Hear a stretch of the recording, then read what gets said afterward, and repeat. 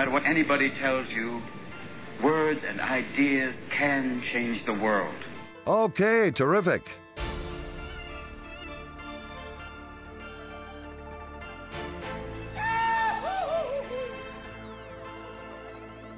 Language and writing were made available. He'll teach you everything.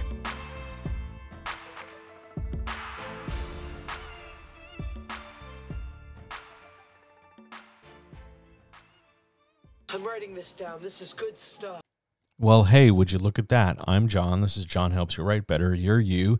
And today we're going to talk about how to write better. Here we go. Nearly every week, I gather a bunch of writers and we hang out on Zoom and we work through what everybody's writing. We do 2 or 3 pages of feedback, critique, and notes.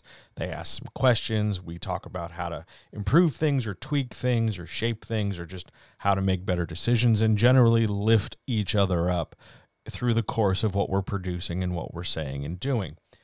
The number one question that arises out of this situation is, hey, I wrote a thing. I don't know if it's any good.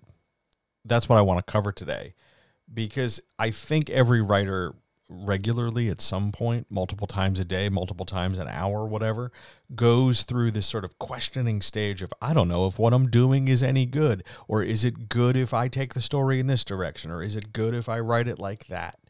Let me bring you maybe some peace about this. At least I hope this brings you some peace. You're not going to know if it's good. You're not. What you think of as knowing that it's good is based on the response of somebody else. And we can't control how they respond to it.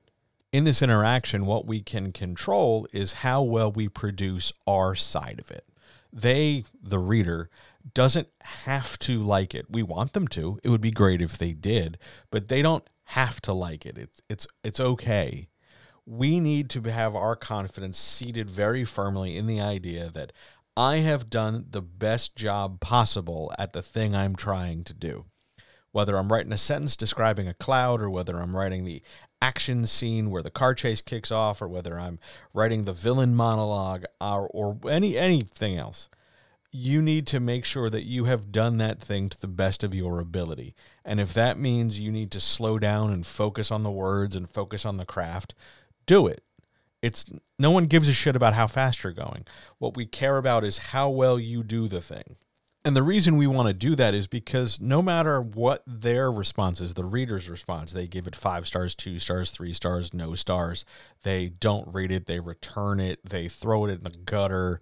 They swear they're going to read it and never do anything. Whatever the hell their response is, like it or hate it, the confidence is going to come from, I did a thing to the best of my ability. And their response to it is not a reflection on my effort, because I know I did my best. I think too often a lot of writers get hung up on that. I think too often a lot of writers trade on it or cash it in so that how people respond validates the level of work they did. Well, they liked it, so I must have done a good job. That's a terrible strategy for developing your own ideas. That's a terrible way of going through this sort of whole creative process, because what that's setting you up to do is constantly wait for other people to give you permission to be okay, to certify that it's okay, and you're forever waiting for someone else to say you did good. The whole point of art, whether we're painting something or photographing something or doing this or doing that, whatever it is, the whole point is the knowledge that we have expressed ourselves through our work.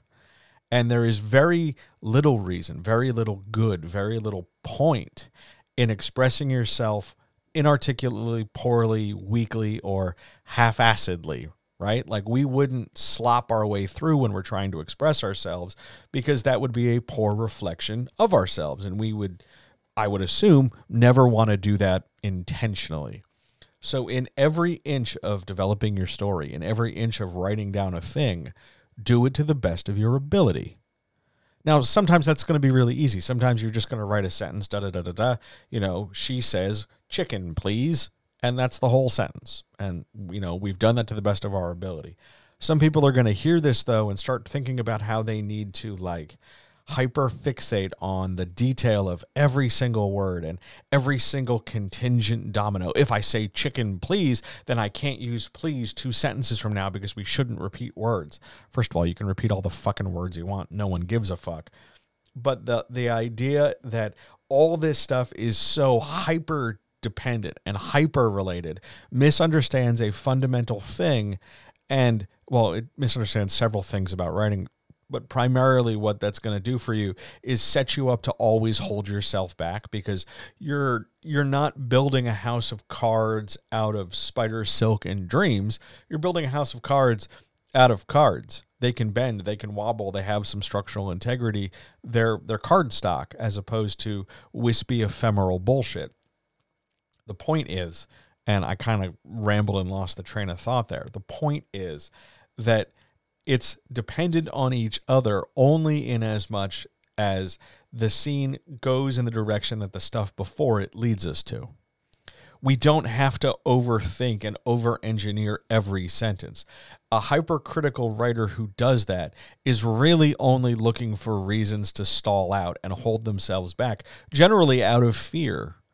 I need it to be good. I need it to do okay. I need to validate and prove that the time I spent, or my degree, or my age, or my effort, or my labor, or my time was somehow good enough that I'm not a mistake, that I'm not a problem, that I'm not doing it wrong, that I'm not wasting my time, that I didn't, waste my entire youth because now I'm doing this when I'm older, or something in that sort of vein of pursuit.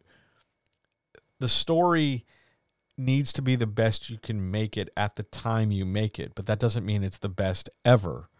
You'll improve. A year from now, if you continue writing, continue practicing, continue asking questions, seeking knowledge, and trying, you will be a better writer, presumably, than if you didn't do any of those things. But that doesn't mean you have to wait until the end of some period of time before you start writing. Writing, in particular, amongst the arts, is an iterative process. You get better as you go.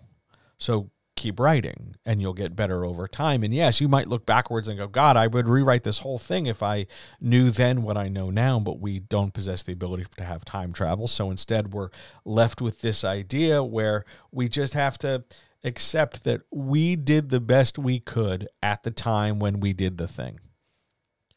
And whether we are developing an idea and thinking it all the way through, or whether we are writing it out, or whether we are finishing it off, our best work is made in front of us at the time. And if we're not doing that on purpose, if we are purposefully holding back for whatever reason, that is something to examine. That is something to question. Why are you holding yourself back? Why are you holding yourself to this unreasonable standard of hyperdependence? Why are you making this harder on yourself when it's already pretty hard to do? And the point was for you to enjoy doing this. Why are you doing those things? Definitely something to think about. I'll talk to you next week.